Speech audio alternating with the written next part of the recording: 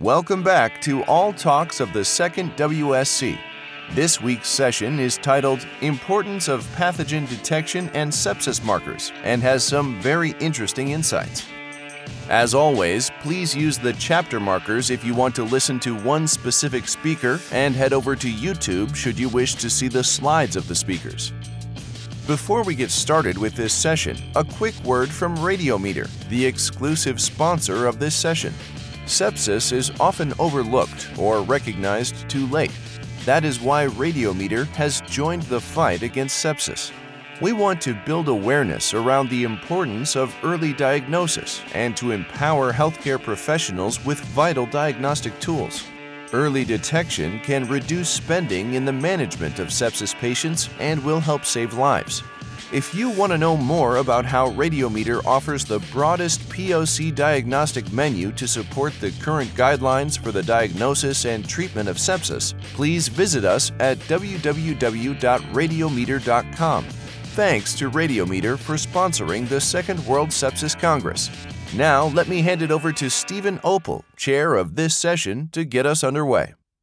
Hello, everyone. This is Stephen Opel, and I'm going to be chairing this session, session 6, the importance of pathogen detection and sepsis markers. And the sponsor for this session is Radiometer, and we appreciate their support and all the sponsors for this World Sepsis Congress.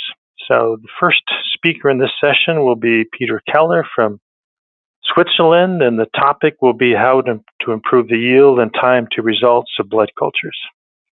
Peter. Thank you very much, Stephen, for a kind introduction. Ladies and gentlemen, I would like to talk about the improvement of yield and time to result of blood cultures, which is still standard of care for sepsis patients. My transparency declaration I've received comes from Swiss National Science Foundation, and I had a travel grant from Copa in Italy. My personal background, I'm a clinical microbiologist with training in Zurich and in Jena, Germany. And at the time, I'm working as head of molecular diagnostics and lab automation in Zurich, Switzerland. The big revolution in clinical microbiology is the digital disruption, as in many other jobs. We have cloud-based solution, digital analytics, mobile devices, and a big amount of data to handle every day. In the setting of blood cultures, I would like to tell you about the education of physicians and nurses, about pre-analytics, the logistics, the state of care in routine diagnostics, and about how to solve the boring microbiologistics, future trends, pitfalls, and the importance of collaboration in the different disciplines. The main important points in the yield of blood cultures, according to the studies, are the use of antibiotics prior to blood culture drawing, the volume of blood culture that is used, the frequency of the cultures, the skin preparation techniques, and the type of blood culture system. And last but not least, the logistics to the laboratory. We did a survey in the past to check in the different European countries how well aware the clinicians are about the sepsis guidelines, how well the labs are standardized, and how the logistics look like. And we found that there are vast differences among the countries, and the frequencies of blood cultures is not the same everywhere. And during these past efforts of the sepsis campaign, the amount of blood cultures could be increased. And there are some countries with heavy improvements in the past. And one of the learning points was that the clinicians have to be taught about frequency of collection. The current recommendation would be to take 3 sets, which is 3 times 2 bottles from different body sites, per bottle 10 ml of blood, in total 60 ml per episode. And the skin preparation technique, there's 3 studies that showed that chlorhexidine ethanol is better than a iodophore disinfectant agent. And of most importance is the fast transport to the laboratory. One of the other points is the microbiologistics. As pointed out by Carl Metter at the ECCMID Congress in Madrid this year, it is the rapid management of the blood culture bottles. There is wide indications of blood cultures, and it is important to do the sampling immediately, to triage the importance of the different patients, to delegate the drawing of the blood cultures to the first-line nurses in order to avoid doctor's delay, and to do the blood culture drawing prior to IV antibiotics if possible. Antibiotics should not be late due to that. There has been 2 studies that showed that the incubator placed next to the patient will bring an improvement in quality of care, and that there should be a loading of the incubator 24 hours 7, and that an immediate reporting of positivity could also improve patient care. And immediate AST also during night could also be an improvement. And there is automated blood culture systems available in most laboratories. The newest generation is able to include or put the positive bottles directly out of the machine once they are positive. Then other new devices such as next generation sequencing are now into routine diagnostics, but there's now improvement of time to result due to that as of now. The latest revolution was the introduction of the multi-TOF mass spectrometry devices into the laboratory. By introduction of multi-TOF MS methods, the time to result in species identification could be shortened down from 1 day to about 1 to 2 hours after positivity. The technical principle is just to generate spectra mainly out of the ribosomal proteins of the bacteria and to collect this data and compare it to databases. This is clinical routine as of today.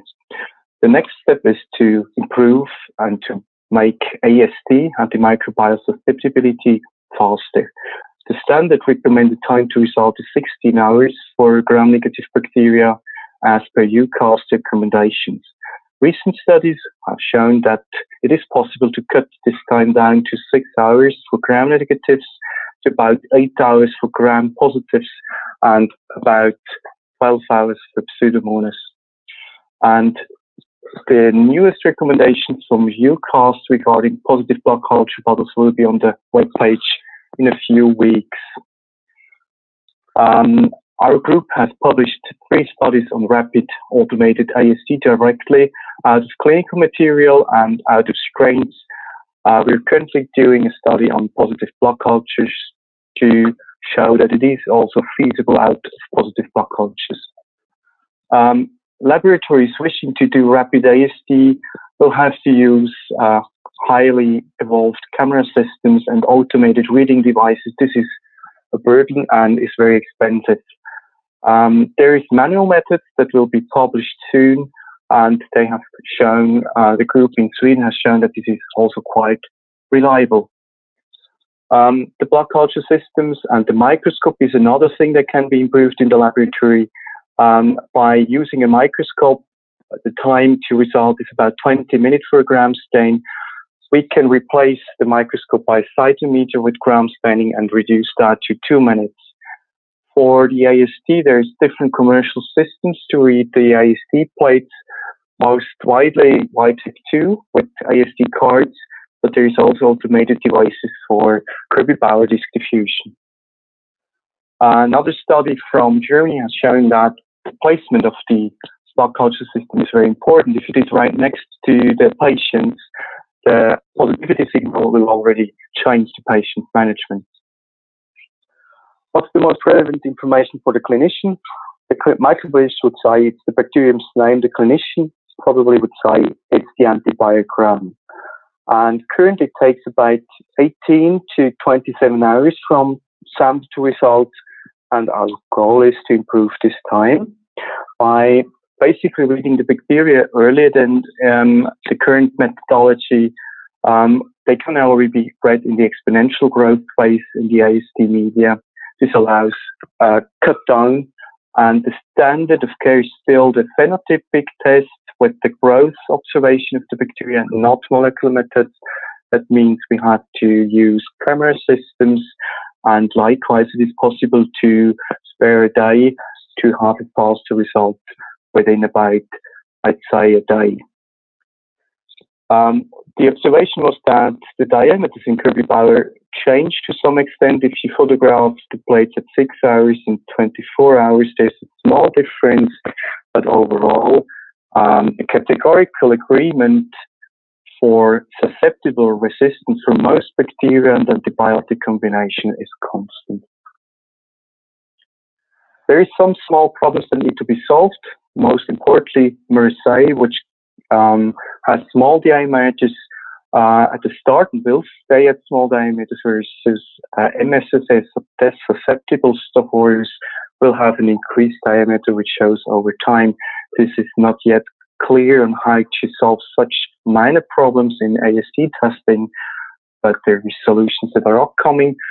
Our current standard of care will cut down the time from about 24 hours to 6 hours for AST by automated reading with the VASPLab technique.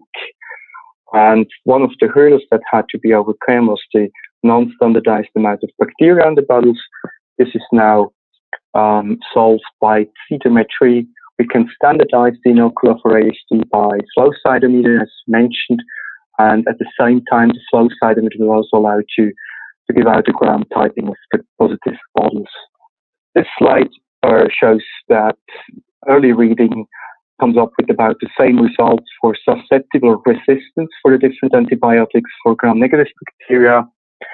And for the overall conclusion, I could say it is now possible to do direct IST from positive blood cultures and to standardize the inoculum. My estimate that the introduction of the automated cytometers will allow faster gram typing in the future, and the automated system will allow us to report earlier. In the molecular diagnostic, the new trends are isothermal amplification with time to result of about 10 to 15 minutes.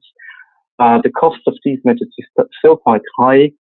There is applications for ESBL and carbapinamase or VREs, and the challenges there are that we need clinically evaluated assays, which are not widely available yet.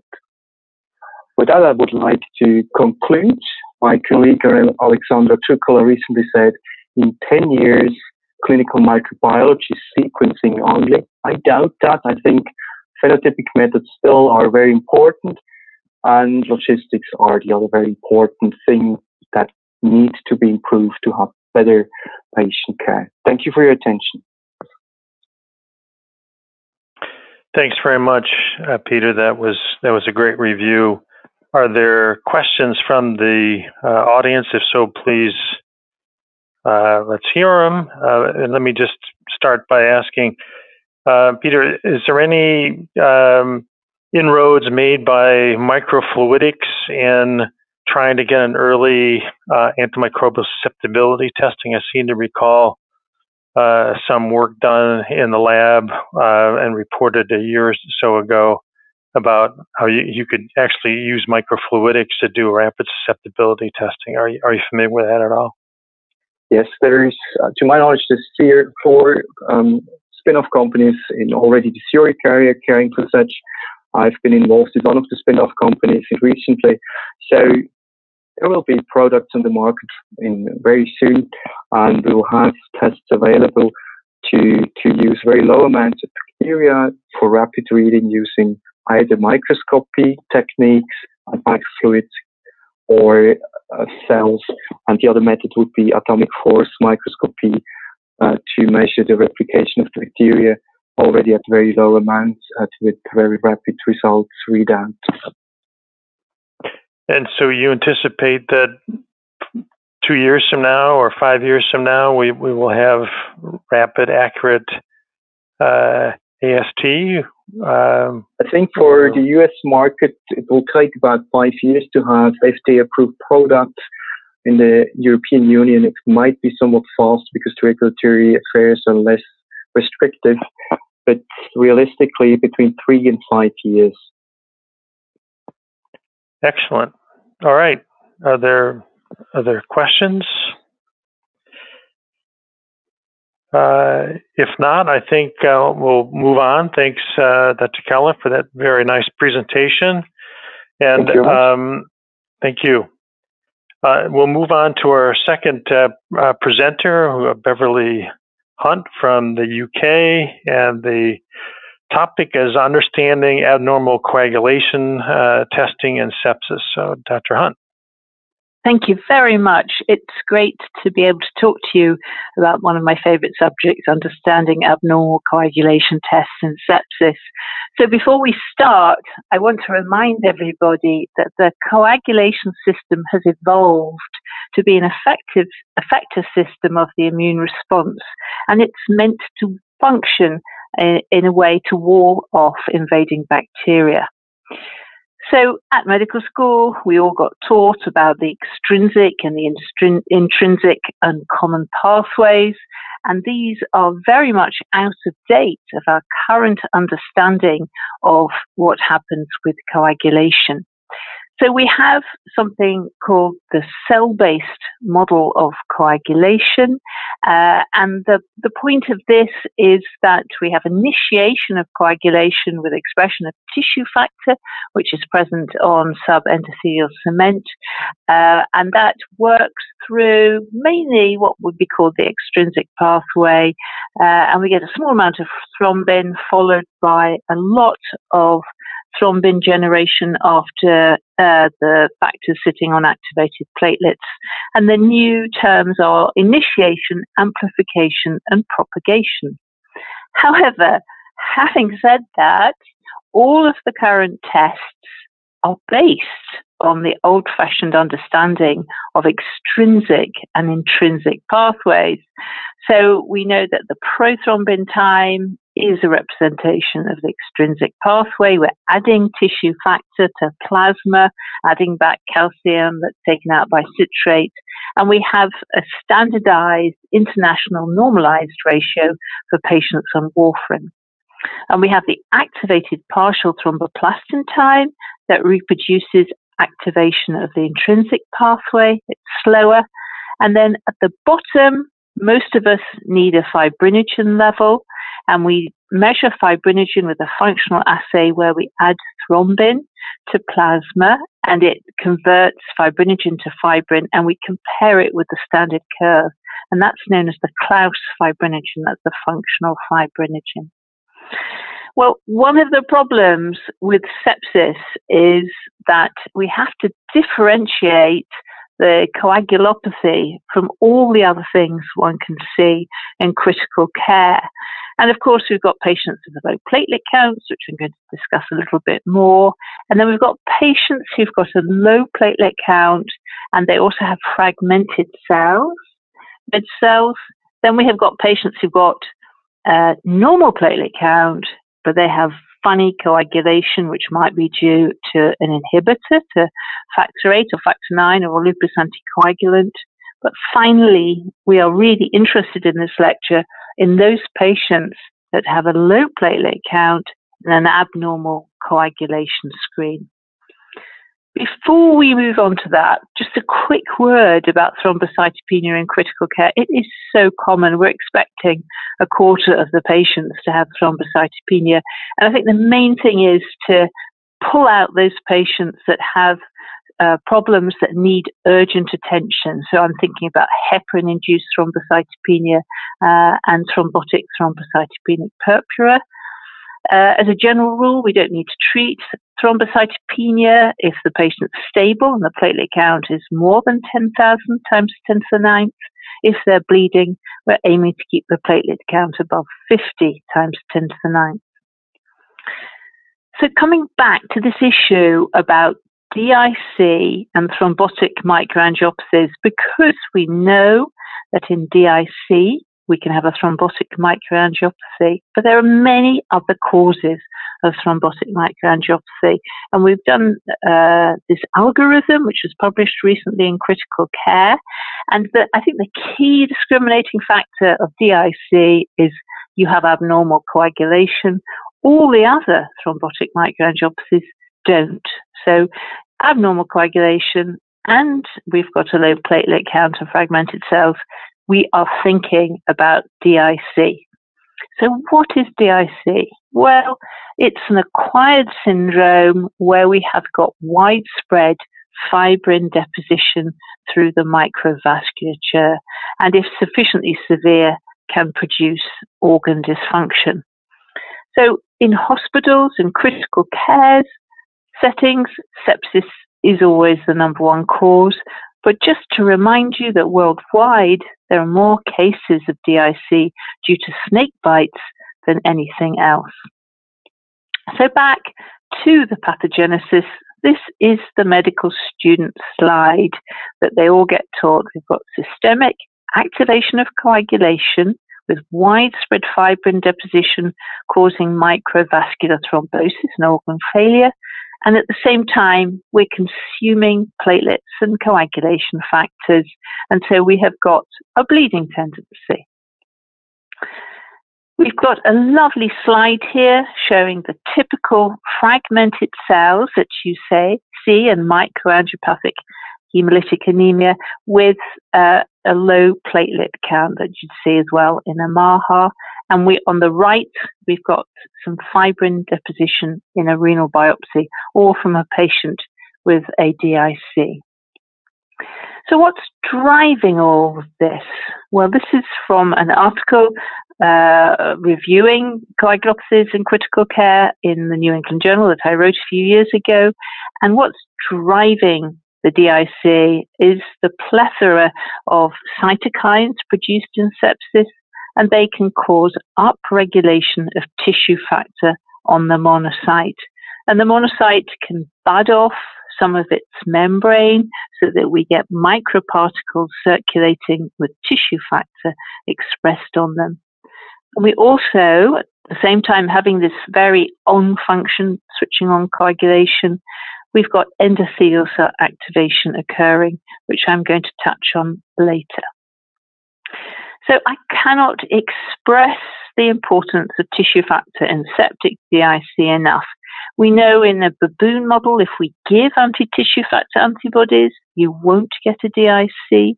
We find high levels of tissue factor antigen in plasma of patients with DIC. And looking at meningococcal sepsis, Osterud did some work showing that the amount of tissue factor on the monocytes was a prognostic factor. We also have data looking at genetic variability of tissue factor, and we know that some polymorphisms are associated with worse outcome. Moving on to fibrinolysis and DIC, we definitely need fibrinolysis to recover. We need to break down all those small clots everywhere. If we can't do that, we won't get organ recovery. And yet the changes of fibrinolysis and DIC are that we have a shutdown due to increased levels of plasminogen activator inhibitor produced by the endothelium. And again, we've got some genetic data showing that in children with meningococcal sepsis, if they have a polymorphism in the PI1 promoter area known as 4G4G, which makes the patients have very high levels of PI1, then they have poor prognosis if they get septic. So just one slide to try and summarize the prothrombotic effects of endothelial cell activation. We're getting increased von Willebrand factor. We've got lost cleavage of heparan sulfate from the membrane, loss of thrombomodulin, increased production of platelet activating factor, loads of PI1, and the possibility that in some of the endothelium we might have upregulation of tissue factor. We don't really know. We know in baboons that they get upregulation of tissue factor in the splenic endothelium. So how do we diagnose DIC? Well, it is a clinico-pathological diagnosis. You have to go to the bedside and you have to think about all the other causes of coagulopathy, which I've listed there and don't have time to go through. The International Society for Thrombosis and Hemostasis have a diagnostic algorithm for DIC. So you give a score to the platelet count and the fibrin degradation products or D-dimers, the prothrombin time and the fibrinogen, and you can get some idea of whether or not you have a DIC. But let's just stop because we have a really exciting new sepsis-induced coagulopathy scoring system, which has been developed after a study looking at a large cohort of Japanese people who were taking thrombomodulin when they had sepsis. This is much simpler, and it looks at the prothrombin time and the platelet count and the SOFA score. So very simple scoring system. And when we look at some of the data in this paper, we can see that it gives us some idea of mortality by using this score. And in this paper, they do compare it with the ISTH score and suggest that it might be better. But it's still early days for this score. So how are we going to manage those patients with DIC? Well, we are going to treat the underlying disorder, and the coagulopathy actually doesn't need any treatment unless the patients are bleeding or they have thrombosis. And in that setting, we need to keep the fibrinogen greater than 1.5 grams per litre with cryoprecipitate supplementation or fibrinogen concentrate, give FFP to keep the APTT and PT less than 1.5 ratio, and keep the platelets above 50. What we definitely should not give is recombinant 7A because it's so prothrombotic. And we shouldn't give antifibrinolytics because we don't want to switch off fibrinolysis. We need to heal up that patient afterwards. So I now need to touch on the sad story of anticoagulants in DIC. To cut a very long story short, we know that pharmacological doses of antithrombin from clinical trials show no improvement in mortality and increased bleeding. If we look at the use of heparin, very poorly tried because it's got such a high bleed risk. We've got tissue factor pathway inhibitor, another lovely anticoagulant, physiological anticoagulant. Again, the trial showed no improvement in mortality and increased rate in bleeding. And then if we look at the protein C pathway, fascinating effects of the cytokines on it, which I haven't got time for, and actually are irrelevant because we know activated protein C supplementation showed no survival benefit. So it's rather gloomy. The big hope for the future is recombinant human thrombomodulin, actually used in Japan to treat sepsis and licensed there, but needs a few more trials before it gets widespread use.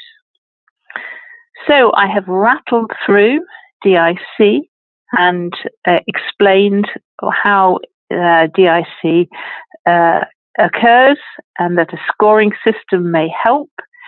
We need to manage treatment of the underlying disorder, and at the moment there is no pharmacological agent to improve outcome. They all cause increased bleeding risk with no improvement in mortality, and we're really awaiting more data on recombinant thrombomodulin.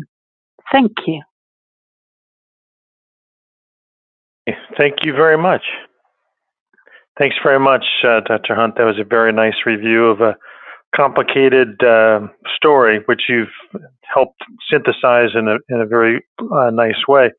So let me just start by asking, it looks like you don't think we need any particularly fancy coagulation studies to do our ICU studies for DIC. In other words, you're not suggesting looking at prothrombin fragment F1.2 or thrombin antithrombin complexes or other more sophisticated assays. You think those are not necessary? Is that what I'm hearing? So at the moment, there's not enough data on their utility. And I know conventional tests are much frowned on, but they have a fast turnaround time of an hour, and something like prothrombin fragment 1+2 can take 3 to 4 hours to do in the lab. It's an ELISA. So at the moment, there's no data to suggest that they would be any better than basic coagulation tests.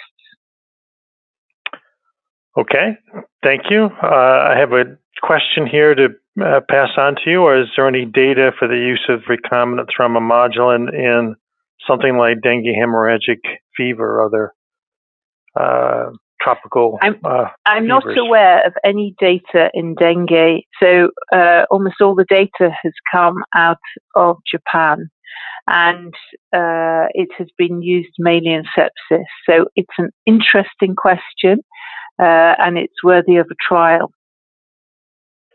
Excellent. All right. I think we will move on. Thank you. We will stay on schedule. And thanks, Dr. Hunt, for your very nice presentation. I'm going to move on now to Maren Kolla from the United States, who will be giving a presentation on novel approaches to faster detection of antimicrobial resistance. So, Maren, it's all yours. Thank you. Again, I'm briefly going to discuss some maybe not so novel, but relatively novel approaches to the detection of antibiotic resistance. I mean, this is an area that in the last 10 years has changed quite dramatically. Most of us are in sort of that period where we're relying on more traditional methods, culture methods, with subsequent organism identification. It's a process that can sometimes take more than 24 to 48 hours before we have a complete description of the organism, including, most importantly, the susceptibility of the pathogen to various antimicrobial agents.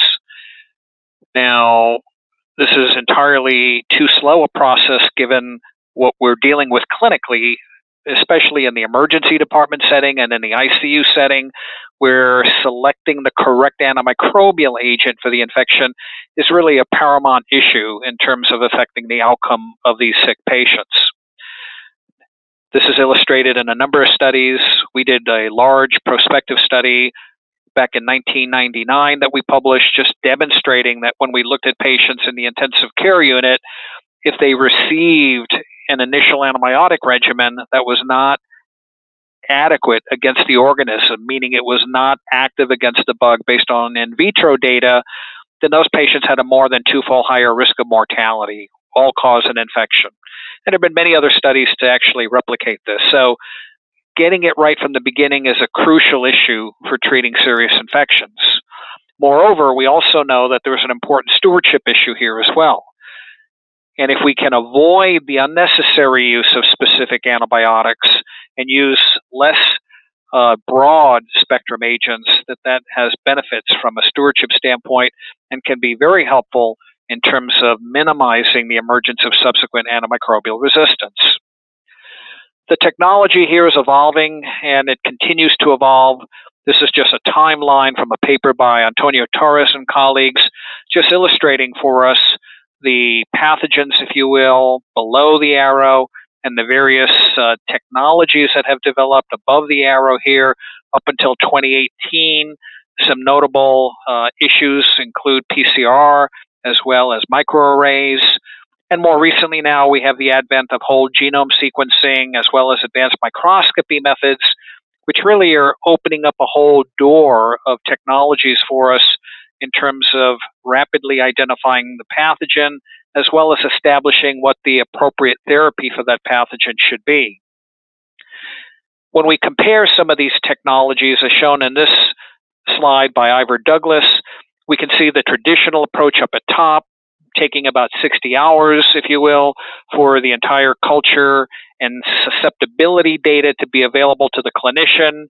With the advent of more rapid methods such as MALDI-TOF, which still relies on culturing the pathogen, but allows for more rapid susceptibility testing, we can see that those timelines can be reduced, and they can be reduced even further in terms of pathogen ID using PCR methods that can not only ID the pathogen, but also resistance mechanisms. And then advanced microscopy methods allow the entire package to occur within a relatively short time period, condensing what we used to do in the microbiology laboratory. So the technologies are there. It's a matter of how they're being used, and in the future, as new technologies evolve, really adapting them into our practice. MALDI-TOF, as you're all familiar with, is essentially a proteomic method. There are a number of commercial platforms that are available to us, and it's something that has changed, particularly in large infectious disease microbiology laboratories, the detection and ID of pathogens and their susceptibility patterns. But it's important to note that all of these technologies need to be used in the proper context. This nice paper recently by Beganovich and colleagues made the point that with MALDI-TOF, if it was added to or incorporated within an antimicrobial stewardship program, one can see that with that intervention, one had more effective antimicrobial therapy, and the time to optimal therapy was reduced significantly, cutting it by approximately a third. And that meant getting the right drugs to the pathogen and the patient, as well as avoiding unnecessary antimicrobial therapies. So it's not just about the technology, it's using it properly. There are other examples of that. This is a study by Bork, which really relied on using a Viragene nucleic acid test in combination with a stewardship program for patients with gram-negative bacteremia. And again, you can see that the combination of those led to more effective and optimal antibiotic treatment. It really doesn't matter what the technology is. We have newer technologies and advancements in the currently available ones. Here we can see both the Curatus and the BioFire systems that will be available. Curatus is already available in the U.S. for essentially identifying pathogens within respiratory secretions along with resistance mechanisms. So this will certainly be helpful to those of us working in the intensive care unit and in the emergency department setting, where we often have patients who come in who may not just have typical community-acquired pneumonia, but may be at risk for other types of pneumonia, such as healthcare-associated or even hospital and ventilator-associated pneumonias. When we look at some of the other advancements that have occurred, and this is from Jason Burnham, who's one of the ID attendings here at Washington University, that he presented at ID Week, and this manuscript's being reviewed. It just looks at an advanced microscopy method where one can more rapidly, compared to traditional methods for ID and susceptibility, cut that time dramatically. From a traditional approach of about 52 hours down to about 11 hours.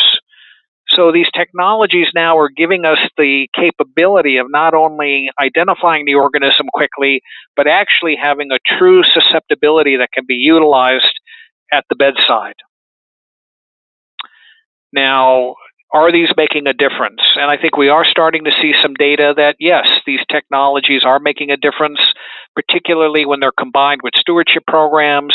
This is a meta-analysis in CID by Tim Burke and colleagues, really looking at outcomes of patients when these molecular rapid diagnostic methods are being applied. And one can see here in this meta-analysis that particularly when they're applied with a stewardship program, that's where we see a favorable outcome in terms of patient outcomes. So again, it emphasizes the point that you cannot use these technologies in isolation. They need to be incorporated into the stewardship practice within the unit. And on the subsequent slide, we can see that, again, it really occurred for both gram-positive and gram-negative organisms. At least at the time of this study, we didn't have enough data with yeast to make that point as well. In a recent review article that Cristina Vasquez and I have that's in CID, we just presented this model for the treatment and, the empiric treatment versus the rapid diagnostic directed treatment of Acinetobacter.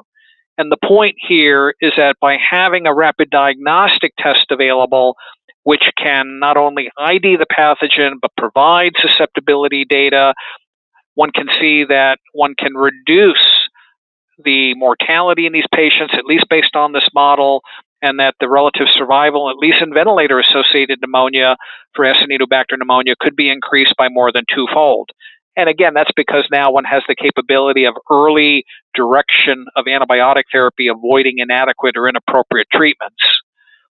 Simply by just identifying the pathogen rapidly, if you know your susceptibilities And for example, knowing what the susceptibilities are for Acinetobacter, particularly in ICUs where carbapenem resistance is greater than 20%, that can then allow for a more focused treatment of the pathogen, even without having the complete susceptibility data available.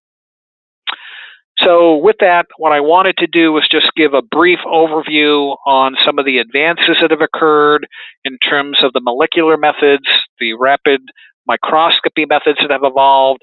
And the important message here is that these technologies should be applied in accordance with a stewardship program to optimize antibiotic therapy, not only from the standpoint of getting more appropriate treatments on board early, but also avoiding unnecessary use of broad-spectrum agents. Thank you. Thanks very much, Marion. Great presentation. And open it up for questions from the audience. Let me just start by asking, it sounds like the technology is catching up to our clinical needs, but it sounds like they're rather expensive. To what degree could these be used in middle-income countries or situations where you have a small outfit that may not be able to afford the fancier equipment? Is that something that we can hope to have or not? Yeah, I mean, I would agree with you that the main limitation of these technologies, even including, the PCR-based methods, are going to be their cost. And I think that, that's something that we're going to have to struggle with and really try to find ways in which these can be incorporated in some of these, middle-income countries. I don't have a simple answer for that, but I agree with you. So another question from the audience is various future point-of-care diagnostic requirements are getting to the point where we'd like to see and hope to be able to see detection within 15 to 30 minutes, so we could write our initial orders from the ER based upon susceptibility testing. Is that still a pipe dream, or is that a possibility? I mean, I don't know that it's a pipe dream. I think at the present time, particularly looking at, the Curatus and the BioFire systems, I mean, the time has been reduced dramatically. The issue is whether or not one can apply those types of technologies in terms of a point of care method. I still think that, at least as of today, it's most likely that there's going to have to be some type of a centralized area where these technologies are applied. Right. In the future, that may be able to be changed, but I think at the present time that's not the case. Another question has been asked about the coordination between antimicrobial stewardship and rapid diagnostics. So, and you've made a point that you can't just have this technology and then read about it the next day when you make rounds. You need to have an interactive situation where the lab is coordinating with the clinicians. And has that been a problem, or how do you work that as far as getting the information from the laboratory to the clinicians so they can use it correctly? Yeah, I mean, I can only speak for how we do it, and I think that information systems are vital. Now, if one doesn't have a robust information system where as soon as the data becomes available in the microlab, it's put into the computer and the clinician has it real time. Yeah, either with a flag or, it's just available there on the system. If that right. isn't available, and or there are delays in actually carrying it out. I mean, some institutions, to try to maybe save costs, may try to batch this kind of sampling, which unfortunately takes away from the rapidity with which a clinician can get the data. So right. I think it makes sense that, if you're going to use any of these technologies, and obviously they're not going to be point of care in the emergency department or in the intensive care unit, you first have to set up the structure for how the data is going to get back to the clinician and how that data is going to change their practice. If you can't do that, then you have to maybe rethink whether or not you should even apply the technology in the first place. Right. Excellent. Okay, thanks very much. We'll stay on time and appreciate it, Maren. We're moving on to the next presentation by Evelien Jong from the Netherlands, and the topic will be procalcitonin for infection management in the intensive care unit. Yes, thank you for the introduction and, of course, the invitation to speak. In the next 10 minutes, we will discuss how PCT can be used in the ICU. So what will I talk about? I will give you an overview of what PCT is. Specifically, we will ask the question, can it be used as a surveillance or an early warning system for sepsis? We will also discuss PCT guidance and stopping of antibiotics, and then I will give you my opinion on how it fits into daily critical care practice. So this is a picture of the 116 amino acid sequence of PCT, and as you can see, PCT is a prohormone of calcitonin, which you can see in the middle in red. In healthy individuals, PCT is only to be found in C cells of the thyroid gland and some in the K cells of the lungs. And in hamsters and baboons who were becoming septic by intra-abdominal E. coli pellets, messenger RNA of PCT was found in all organs. So in the case of bacterial infections, the promoter of the PCT gene is responding to translocation of LPS or by cytokine stimulus. And unlike CRP, PCT is inhibited by interferon gamma, which is released in viral infections. Well, then sensitivity and specificity. This is a study done by Beat Müller, who will also speak later on about antibiotic stewardship and PCT. And in this study, around 100 critical care patients were analyzed daily and were divided into SIRS and sepsis, and all markers were measured. And in this study, for diagnosis of sepsis, PCT showed a sensitivity of 85% and specificity of 95% and 59%, which was better than the other markers. So the next question is PCT the best biomarker to detect sepsis? Well, this was a Belgian study. We randomized over 500 patients, critical care patients, two groups, a standard of care and an intervention group. And they encouraged to start antibiotics when PCT was above 0.5 and discouraged antibiotics below 0.5. Well, no difference in antibiotic duration was seen and no difference in mortality. However, more important, 34% of cases showed a PCT, which was high, but no infection was confirmed at all. And on the other way around, in 15% of the cases, PCT was low, and the patients had a confirmed infection. So judging on PCT alone, 15% of all patients with infections are missed. Well, here is a very important meta-analysis, which was published in 2013, and this is showing the sensitivity and specificity of PCT for diagnosing sepsis. As you can see, the sensitivity of 0.77 and specificity of 0.79. So the question arises, is PCT a good biomarker to detect sepsis? Well, 0.77 is not enough for critical ICU patients. So PCT is a very good biomarker, and of all biomarkers we have so far, it's, I think, one of the best for now. However, single biomarker should never withhold a physician to start antibiotics or any kind of therapy in a septic patient.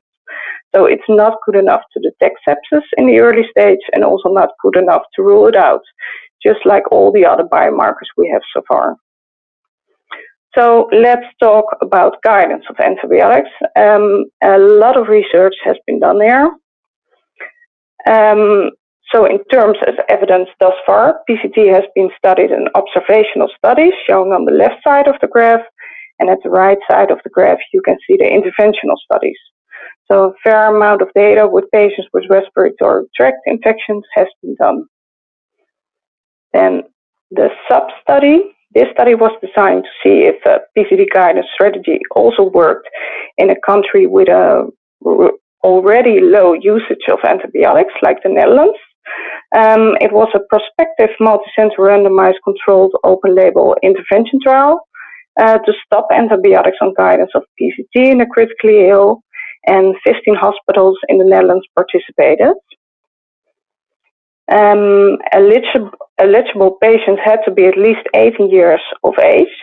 They had to be admitted in the ICU and receive their first dose of antibiotics no longer than 24 hours before inclusion to the trial for an assumed or proven infection. Patients were excluded in case of expected stay of less than 24 hours, in case of systemic antibiotics as prophylaxis only or solely as part of STD, or when prolonged antibiotics was needed. Immunocompromised patients were excluded, also viral infections and microbacterial infections. And the goal of the trial was to establish whether the PCD-guided strategy was superior in terms of antibiotic use and duration, and to show non-inferiority regarding mortality. So overall, 1,575 patients were eligible for randomization and randomized by computer-generated lists. And due to protocol violations, some patients were excluded. Finally, 761 patients were included in the PCD group and 785 patients in the control group. And patients were equally randomized in a PCD or control group, and PCT, procalcitonin, was not measured in the control group, and in the PCD group it was measured daily until ICU discharge. So the study protocol advised to stop the prescribed antibiotics if PCT had decreased by 80% or more of its peak value, or when it reached a value of 0.5 or lower. The attending physician was free to decide whether to continue antibiotics treatment in patients who had reached these thresholds. And here you see the outcome. Baseline characteristics of the 1,546 patients were similar between the groups, and the DDD in PCD group was 7.5 versus 9.3 in the standard of care, and the median duration in the PCD group was 5 days versus 7 in the standard of care. So our primary outcome to shorten antibiotics worked, but of course we wanted it to be safe as well. So we wanted mortality to be equal between both groups, or at least no more difference than our predetermined margin of 8%. But then something happened, which was quite unexpected for us. A difference in mortality was seen in favor of the PCD group. At 28 days after randomization, 20% of 761 patients had died in the PCD group versus 25% in the control group. And also 1 year after randomization, this difference remained with 35% in the PCD group versus 41% in the control group. And which you can see here as well, the difference in mortality between the groups was seen right away in the first couple of days. So what happens here? It all remains speculative, but maybe it's a timely recognition of an alternative diagnosis. If PCD concentration is high, as expected, then these physicians are reassured about their initial diagnosis. However, if PCD was low, it makes severe bacterial infections improbable, and the initial diagnosis may be questioned. So physicians then need to reconsider their diagnosis at an earlier stage, and therefore knowledge of PCT concentration might lead to earlier and more adequate diagnosis and treatment, reducing mortality. Maybe it's also a more timely adjustment of antibiotics, or a lower toxicity of antibiotics, or of course a bias or type 1 error might still play a part. Also, just last month, this meta-analysis by Wirtz was published, which also showed an earlier discontinuation of antibiotics and difference in mortality. In total, 2,252 patients were randomized, in the PCT group versus 2,230 in the control group, with 9.3 days of antibiotic for the PCT group versus 10.4 for the control, and a mortality benefit also for the PCT group was seen. So, to conclude, how should PCT fit into daily ICU practice? Can I use PCT to start antibiotics in the ICU? No, but I think no single biomarker can. It is a useful tool, but should fit into the arsenal of regional antimicrobial stewardship. And biomarkers are not intended to replace your thinking, but to supplement your thinking. So regional PCT use can save antibiotic use and money and potentially impact on morbidity, maybe even mortality and antimicrobial resistance. And does it reflect adequacy of antibiotics? I think it does. And can I use it to safely stop antibiotics in ICU patients? You can, as a supplement to rational thinking. Thank you for the attention. Great, thanks very much. Fascinating presentation and very well done. Thank you. So we have a number of questions from the listening audience, and I'll just summarize them. First of which is, has the CRP versus PCT battle been settled, and is a CRP a reasonable alternative should your laboratory not have a PCT? I think a lot of research has been done to look at the difference between PCT and CRP. PCT, as shown by Beat Müller, has a better sensitivity, better specificity. It also discriminates better between viral and bacterial infections, unlike CRP does. And of course, it is still more expensive than CRP is. But I think for me, it's a better marker than CRP. Okay. The other question that raised is it's somewhat counterintuitive that you'd actually have a survival advantage, but maybe that would be more evident if there was suggestion of some toxicity for the use of antibiotics, which may very well be the case. And I'm just curious, in the studies that you reported, were there excess incidences of C. difficile colitis or adverse drug reactions or some other explanation that would suggest that shortening the duration of antibiotics per se is the advantage by avoiding toxicities of the drug as opposed to some more rapid recovery of the pathogen based upon PCT, which seems unlikely. So any thoughts on that? And no, there were no difference in adverse events. Of course, we looked at that.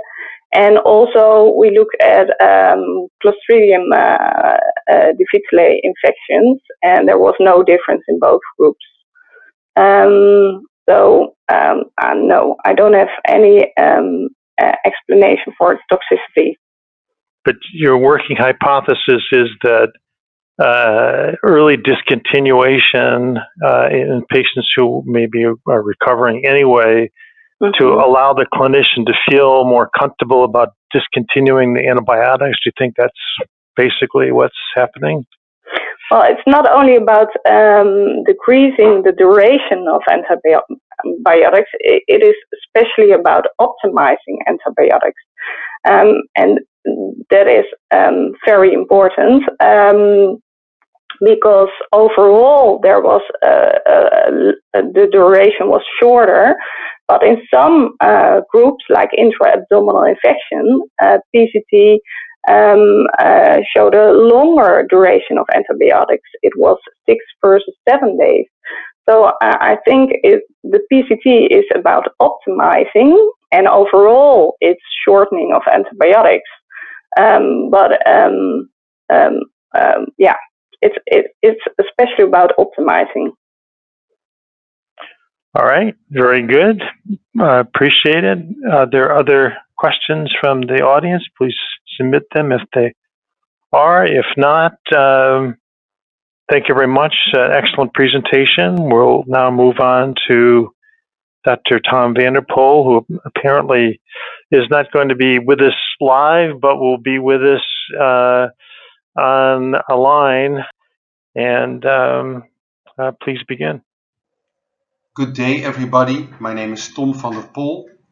I'm from the Amsterdam University Medical Center, and this talk is about transcriptional diagnostics in sepsis. Transcriptomics of blood leukocytes, that is the genome-wide analysis of messenger RNA expression in blood leukocytes, has been used as a potential new tool in the diagnosis of sepsis. In other words, studies have examined whether differences in the host response can assist in addressing specific diagnostic questions in critically ill patients. More specifically, blood messenger RNA profiling has been evaluated as a tool to discriminate between infection and sterile injury, in the identification of pathogens causing infections, and in the stratification of patients with sepsis.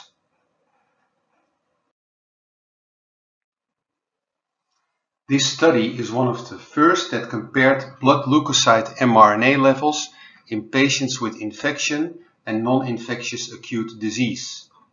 These investigators used 5 datasets to reveal a mRNA expression signature comprising 11 genes that could discriminate between infectious and non-infectious acute disease with a fairly high accuracy, with a mean AUC of 0.87. This signature was subsequently validated in 15 independent cohorts. At present, there is one host response biomarker test based on blood leukocyte transcriptomics that has been approved by the FDA for use in patients upon admission to the ICU to assist between infection and non-infectious critical illness. This is the Septicide Lab test marketed by Immune Express, and this slide is derived from their seminal paper in PLOS Medicine, in which they published the discovery and also the validation of this test. As you can see, the test is based on 4 genes on the right side of the slide, 2 of which are upregulated in sepsis relative to patients with non-infectious critical illness, and 2 of which are down-regulated in patients with sepsis. This test was subsequently validated in a variety of cohorts, and as you can see, the AUC for the discrimination between infection and non-infection was fairly high, that is 0.95. Our own group has put efforts in developing the so-called context-specific host response biomarkers, in which we compared blood leukocyte transcriptomics in patients that presented with specific symptoms to the intensive care unit. In this study, we studied patients presenting with acute abdominal symptoms. More specifically, we compared patients that underwent acute surgery for abdominal sepsis, or as a comparator for major sterile injury, that is mainly major surgery for malignancies. We revealed a molecular signature, as can be seen on this slide, that could discriminate between sterile abdominal symptoms and infectious abdominal symptoms with a high accuracy. We compared our signature, the so-called SNP score, with previously published molecular biomarkers and also the golden standard procalcitonin for their AUCs and their accuracy in discriminating between infectious abdominal symptoms and sterile abdominal symptoms. And as can be derived from this slide, the SNP score outperformed other published molecular biomarkers in the discrimination between these two conditions. What I've told you thus far is that blood leukocyte transcriptomics can be used for the discrimination between infectious and non-infectious acute diseases. That is the top part of this slide. It turns out that blood leukocyte transcriptomics can also be used for the identification of specific pathogens causing the infection. That is the middle part of this slide. I will present you a few examples. This study evaluated blood leukocyte mRNA profiles for the discrimination between community onset acute respiratory illness and non-infectious disease. They discovered molecular classifiers for acute respiratory illness caused by bacterial infection, viral infection, or a non-infectious cause. And the overall accuracy was high, 87%, and this was better than the golden standard procalcitonin. Subsequently, these classifiers were validated in 5 additional independent datasets. This study was one of the first to show that you can discriminate between bacterial and viral causes of acute respiratory infections. Our own group compared blood leukocyte mRNA profiles in patients with bacteremia caused by E. coli and patients with candidemia. In the upper part of this slide, you see volcano plots in which the blue dots represent genes that are underexpressed in patients relative to healthy controls, and in which the red dots present overexpressed genes in patients relative to healthy controls. In the lower part, you see that the blood leukocyte mRNA response in patients with bacteremia and candidemia is highly common. However, there are also genes that are uniquely upregulated or downregulated in patients with bacteremia and in patients with candidemia.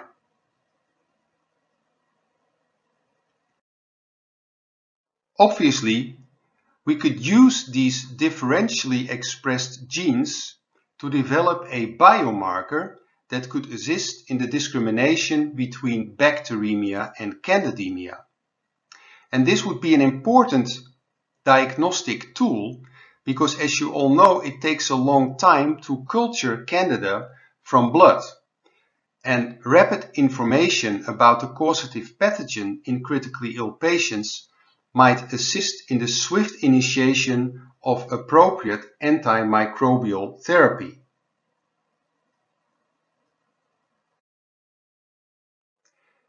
We used these differentially expressed genes to develop a 3-gene biomarker, which we named the CANLAD score, that could accurately discriminate between bacteremia and candidemia with an area under the curve of 0.95, the upper right hand of this slide.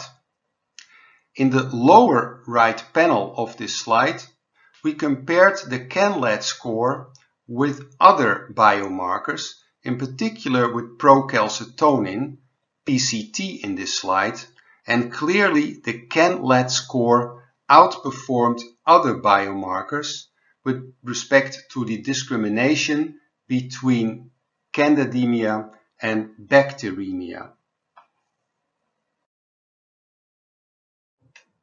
Thus far, I've told you that blood leukocyte transcriptomics can be used for the discrimination between infection and non-infectious causes of acute illness.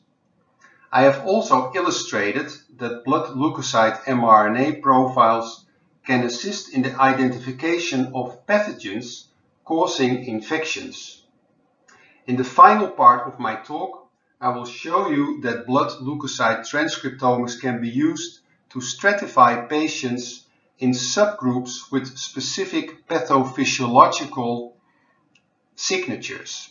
And these pathophysiological differences cannot be appreciated from their clinical presentation. Blood leukocyte mRNA levels can be analyzed in different ways. In the examples I provided thus far, blood leukocyte mRNA levels were compared in a so-called supervised way, the upper part of this slide. That is, we directly compared patients with different conditions, that is, patients with infection versus non-infectious acute illness, or patients with infections caused by specific pathogens. And then genes are compared between these two groups, revealing common genes and revealing differentially expressed genes. However, you can also analyze blood leukocyte transcriptomics in an unsupervised way. This is the lower part of this slide. Several groups have done this, including our own group. In this unsupervised analysis, you take patients with a common clinical presentation, for example, patients with sepsis, and then you basically ask the computer, can you tell me whether there are subgroups in this population of patients with sepsis that are clinically indistinguishable, but that can be classified according to their blood leukocyte transcriptome profiles in so-called endotypes. And this is exactly what we have done in a patient group presenting to the ICU in a discovery cohort derived from the so-called MARS study, 306 patients with sepsis. We asked the computer to stratify patients based on their blood leukocyte transcriptome. This was done by k-means clustering, and as you can see on this slide, we revealed 4 different subgroups in this patient group with sepsis that were clinically indistinguishable. We called these 4 different subgroups endotypes, and we named them MARS 1 to MARS 4. These subgroups had prognostic significance. That is, the MARS 1 endotype was associated with an enhanced mortality at day 28. And this was subsequently confirmed and validated in 2 independent cohorts. We then asked the computer, can you tell me how these differentially expressed genes between MARS 1 and MARS 4 linked to pathophysiology? And you can do this with a software, but several software programs. We used Ingenuity Pathway Analysis to show that the MARS 1 endotype, which was associated with a high mortality, was associated with a reduced expression of genes involved in both innate and adaptive immunity. You can see this in the lower part of this slide. The more favorable MARS 3 endotype was associated with an enhanced expression of genes involved in adaptive immunity. And in this way, we could stratify patients that were clinically not distinguishable into subgroups purely based on their blood leukocyte transcriptome expression. The use of blood leukocyte transcriptomics could be key for the implementation of personalized medicine in sepsis. One could envision that blood leukocyte transcriptomics could assist in identification of patients in which a certain pathophysiological mechanism predominates. For example, the red patients might reflect patients in which the pathophysiological mechanism A predominates, and this pathophysiological aberration could be specifically targeted in those patients. The yellow patients have a predominant biological mechanism B that could be targeted. And on the other hand, the green patients might present patients based on their blood leukocyte transcriptome that carry a low risk for mortality, and these patients could be treated with standard of care because the likelihood that you might improve their outcome is low. In conclusion, I've told you that blood leukocyte transcriptomics can be used for the development of RNA host response biomarkers that can assist in the discrimination between infectious and non-infectious causes of acute disease. And these biomarkers could also assist in the identification of specific pathogens causing infections. Furthermore, blood leukocyte RNA profiles can be used for the stratification of patients in subgroups with prognostic and pathophysiological significance. Needless to say, before implementation of these molecular diagnostic tests in clinical practice, rapid point-of-care tests are needed. With this, I would like to end my presentation, but not without specifically thanking Brandon Skikluna, a postdoc in our group, who has done most of the work that I presented. Thank you very much for your attention. Okay, well, Dr. van der Poel is not here to answer any questions, but I did get some questions from the audience as he was speaking, and one question was, what is the feasibility of having this type of analysis available in real time to do patient care, and which I think is an important question. And the short answer is, as far as I know, that the current systems are still in a discovery phase, but there are attempts to commercialize these into products that could be run in a clinical setting using the smallest number of critical transcript features that are now under development. So just to give that one. So that's basically where we're at. And unfortunately, Tom is not here to answer further questions. So I would like to move on. And before I do, let me just make sure that people heard me that Radiometer is the session sponsor for this session, and we appreciate their generosity in supporting the World Sepsis Congress.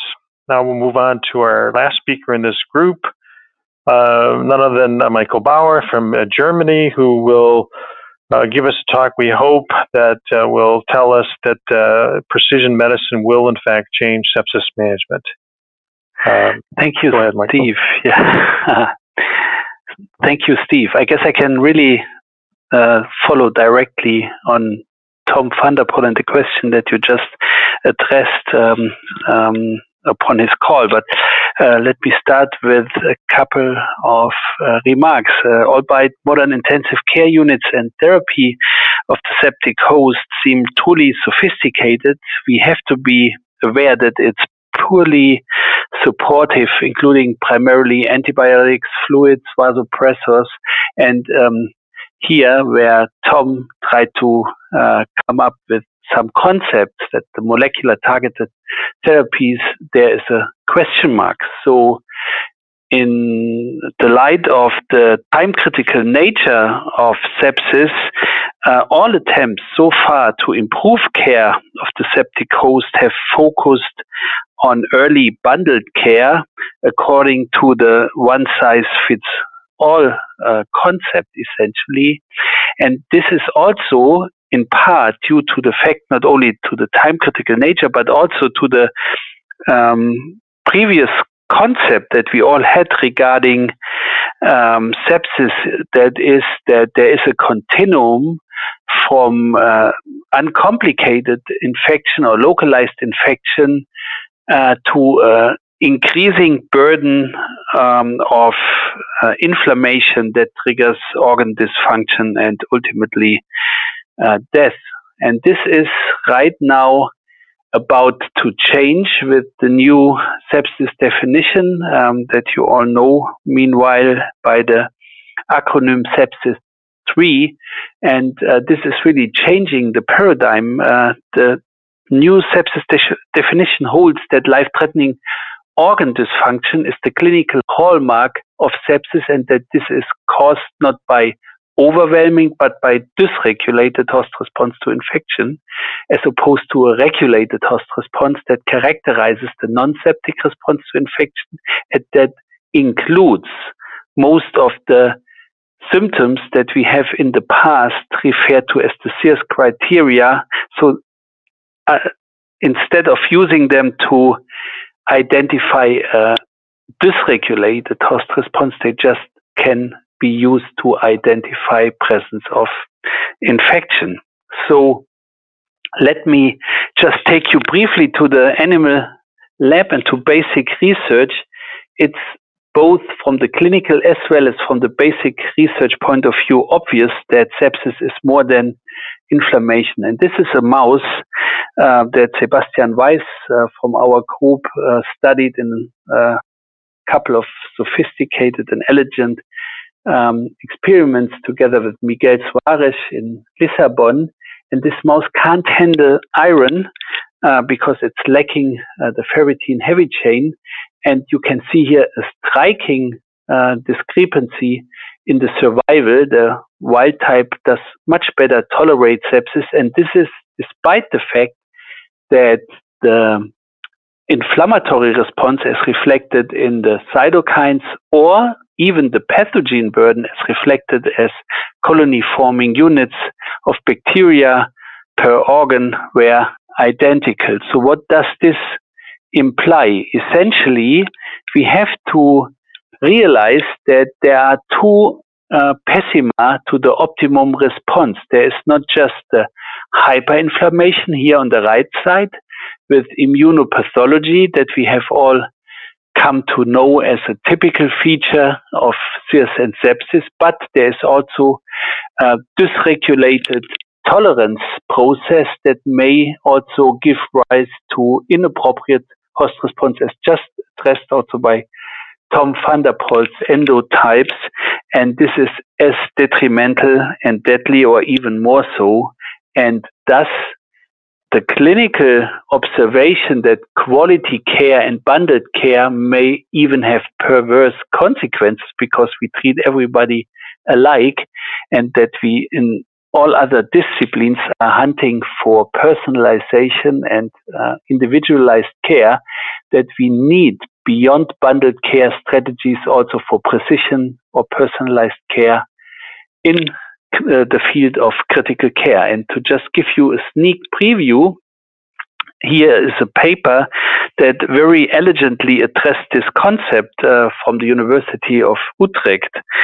And what you see here is the use of dexamethasone, anti-inflammatory drug that can decrease the inflammatory response. And you can see here this reflected in a more rapid decrease in CRP, shown in the red line, in the Verum-treated patients, and also in a more rapid decrease in the interleukin-6, while the interleukin-10 as the major anti-inflammatory cytokine is unchanged. And the primary endpoint of length of stay in the hospital is not at all really affected. But if you look into the subgroups or the endotypes as reflected by Tom's talk, you can see that you can classify these patients in those that have a low endogenous anti-inflammatory response as reflected in the cortisol plasma level, and a high or a low inflammatory response as reflected in various cytokines such as interleukin-6, 8, MCP1 or C-reactive protein. And now if you just look at those patients that are displaying a phenotype where the endogenous anti-inflammatory cortisol response is low, but the cytokines are high, those are the patients that even with respect to survival do respond favorably to the dexamethasone therapy. And in the by the same token, if you look at the pioneering work of Richard Hotchkiss and Didier Payen, what is increasingly being recognized is there is also another dysregulated response, and this has also been nicely elaborated by Tom just in the previous talk, and that's a state of sepsis-induced immunosuppression. So in those patients, any activities to suppress the inflammatory response are not likely to yield any beneficial results. And just to once again refer to Brendan Cicluna and Tom van der Pol's work here, I guess we have ways out of this dilemma, and omics, including transcriptomics, is just one option. And what is really critical is the selection of biomarkers as companion diagnostics that allow us to classify patients not right now on an individualized basis, but at least in groups of patients that behave dissimilar regarding their immune response to the infection. And this dysregulated host response may then trigger alternative adjunctive therapeutic options. And we already discussed this issue. How do I get from several thousand transcripts on a heat map to an individualized biomarker concept for endotypes? And this is taken from analysis that we carried out along the same lines, where we just used also biomathematics strategies to decrease the number of transcripts from 5,000 on the whole genome expression level down to 7 to really classify patients according to an exaggerated or inappropriately low immune response. And in particular, the exaggerated response affects innate immunity, while downregulation primarily affects adaptive immunity. And for both extreme phenotypes, there is a way to intervene. And I guess this is going to be really interesting to see how these studies that include these therapeutic options will yield novel insights into pathophysiology and truly novel cause-effect relationships and treatment options. Thus, the current understanding of sepsis really discriminates, if you do it in the research environment already, different phenotypes or endotypes, and these techniques to use them in the clinic are increasingly available and can be developed really to a point of care concept. And I would like to finish my talk with this statement by Paul Samuelson, economist and Nobel laureate, in a definitely different context. But I guess it's also for us time to quit the concept of hyperinflammation, because the facts really change. And when the facts change, we should change our mind. Or what do you think? Thanks, Steve, and the audience, and I'm glad to take questions. Thanks very much, Michael. Great presentation. So let me just start, if I may, and ask, to what degree, if one was to measure endotypes, how much is it varying from day to day in serial samples in the same patient? Has that been done, and is there much variation from day to day? Yeah, actually, that is a brilliant question. And as you are probably well aware, this is just the start into clinical utility testing. I guess we all agree that this intervention should happen early on, but there's not very good data regarding longitudinal studies, and this needs also be done, I guess, in the context of also therapeutic interventions. So will the therapies that are currently being considered, such as corticosteroids, and we do have data to support that this can be guided by such strategies, but also like interventions into the PD-1 response as provided by Hotchkiss Group, that then we should not only just look early on at the transcriptomic pattern or at derived biomarkers, but also look how they respond to placebo or verum treatment then on a longitudinal run. But I guess nobody would wait for a couple of days monitoring this response and then intervene, although this might be also appropriate in immunosuppression. But I guess this is well beyond any data that are currently available. Understood, and really appreciate a very enlightening presentation.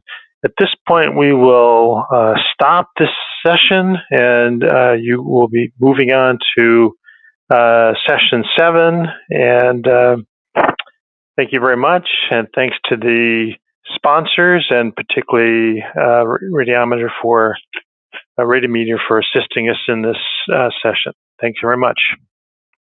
Thanks for listening, and thanks to everybody who contributed to making the Second World Sepsis Congress possible, especially our sponsors, which you can find on the Congress website. The next session will be Session 7, Antimicrobial Therapy and Source Control 2, on Thursday, November 1st. See you then.